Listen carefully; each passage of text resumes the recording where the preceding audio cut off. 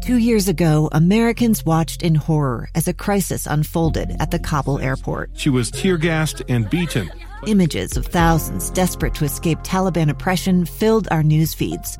More than 80,000 Afghans made it to America. But the story didn't end there. It was very cold. There was no power, no heat. Who would help our newest neighbors? I'm Andrea Smartin. In Stranger Becomes Neighbor, you'll hear the stories of some remarkable refugees who left their homes and their dreams behind, only to start over from zero. Their only possession was 3 blankets. And you'll meet Americans who stepped up to help them. You want me to come when you deliver your baby. What can one person do in the face of an international disaster decades in the making? That's Stranger Becomes Neighbor. Find us at kslpodcast.com. Follow us on Apple Podcasts or anywhere else you listen. Inside Sources with Boyd Matheson. Okay, I like to think of myself as a fiscal conservative. I don't like spending money. I don't like you spending my money. But if I see a ginormous pile of cash, I want to spend that money. The temptation is too great. And guess what? Utah is staring at a ginormous pile of cash. And I want to talk about how we're going to spend it. If we're going to spend it, and if we are going to spend it, where? Where are we going to spend it? So this is a conversation perfect for my co-host today, Amy Winder-Newton, who deals with budgets all the time, and she hears me say, let's spend it. And she cringes. Like, I saw it in her face. You cringed. I totally did. Yeah, I'm a fiscal conservative and known as a budget hawk. And so for me, when we're talking about budgets, I'm taking my time. I'm going through, I'm using the data. I'm looking at everything. And Dave, here's the thing you have to recognize. You have to look at, is it ongoing or is it one-time funds? Because that's a very different way to spend money, right? Okay, dive into that a little bit. And you're right. You are... I mean, when you ran for governor, your running mate was John Frugal Dougal, the state auditor. That's so, right. I mean, you put your money where your mouth is, and the money is like right back in your pocket. We're not spending a thing. But I will tell you, I tried to. One of the proposals I had when I ran for governor was spending a lot more on education.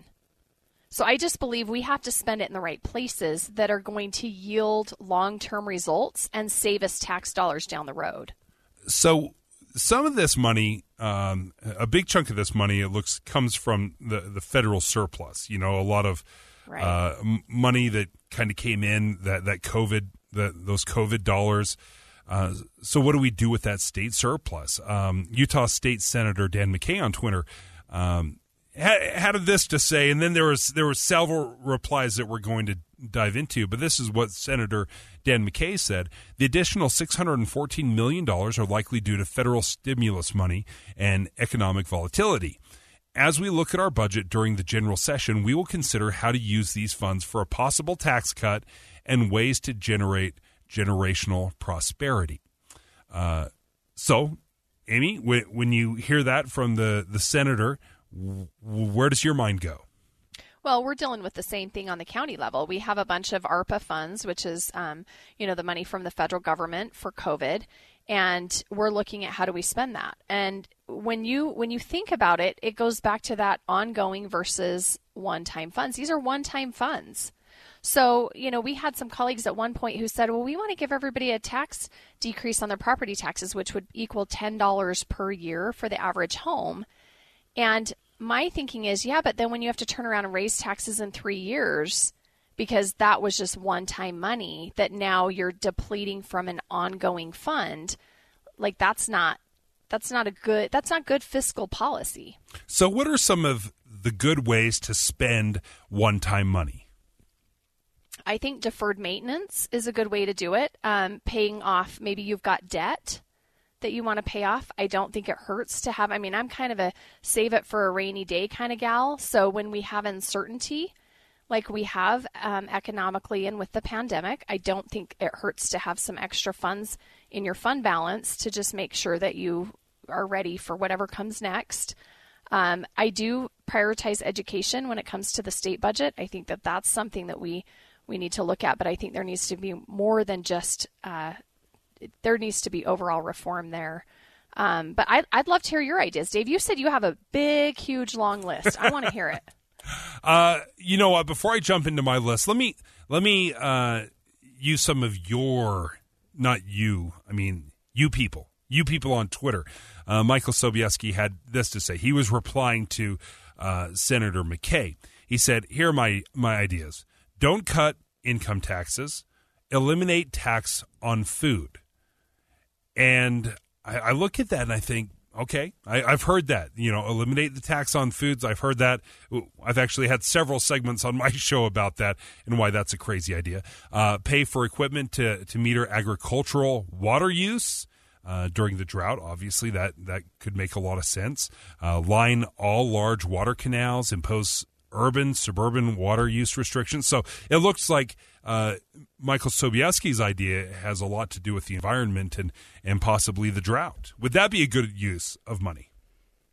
It depends on the fund it's coming from as well, because in the state budget, you've got these different funds. So, for instance, income tax, that's what's funding education. You've got sales tax that's funding some of these other things. I mean, it's complicated. For you to ask me, just off the cuff, hey, how do we spend this? I can't give you a good answer because I just am far too. My budget principle brain is blowing up with just a question that seems that simple, because it's not that simple. Okay, well, how about something that does affect every single Utahn, which is that Utah grocery tax? We know that tax is regressive in the sense that it hurts those low-income families more than people that are doing better. Would taking that money and getting rid of the grocery tax, would that be a good idea? Well, I'm a big proponent of getting rid of the sales tax, the state portion of sales tax on unprepared food. I've been very vocal about that I think that's a good move. It helps our most vulnerable populations. However, if we're talking one-time funds, that doesn't fix the problem. What happens next year? Budget then isn't balanced because, this is a short-term fix, but then there's ongoing revenue that you're depleting and you don't have ongoing funds available. All right, here's a tweet from Salt Lake City Progressive. How about an Alaska model permanent fund, or use the money to deal with severe impending water shortage? But do you know much about the Alaska Permanent Fund? Like a couple $1,000s every year they just give to every resident there. I think it's oil money. So the oil companies, yeah, and I think every Alaskan gets, a couple $1,000s, man, woman, and child. So it's just like, here you go. Wow. Here's your money. And also I'm going to need $5 for a gallon of milk as well. My son lives in Alaska right now, so I've seen a little bit of that. But what about preparing with something to do with water shortage, because again, you look outside, we're in December, and even though it's kind of cloudy now, I've been playing pickleball in shorts because the weather's been so nice. I haven't seen a cloud in the sky for weeks. I know, and it's starting to get cold again this week, and I'm kind of sad about it. But I think it goes to that deferred maintenance thing that I mentioned. If you've got deferred maintenance on water projects, I think that would make sense for one-time funds, right? I mean, there's something there. It's all about do you pay off debt, which then is an ongoing source of, budgetary strain, to then loosen up the budget for future years for other priorities that are ongoing. I mean, there's that strategy as well. Okay, here's a crazy idea. I'm not very fun with this because I don't have these fun. I'm trying to play a little game of what if. I'm destroying every one of your ideas. You're hate it all. Okay, then here's something that you'll probably love. Okay. How about I take that $614 million and we just give it back to D.C. and say, we don't need it. No, I don't like that idea. Oh, now you're on board with spending it. Well, no, because these funds came from the taxpayers, which include Utah taxpayers. So I know we do want to decrease reliance on the feds. I totally agree. But if everybody else is getting it, no. We figure out what we're going to do with it here in Utah to make sure that it's spent wisely. Do you like the idea of tax cuts? But no, because again, of it's one-time money. funds. Yeah. So no tax cuts. No, I'm saying you look at deferred maintenance. You could look at infrastructure investment. That's a one-time. A lot of that's one-time. Paying down debt.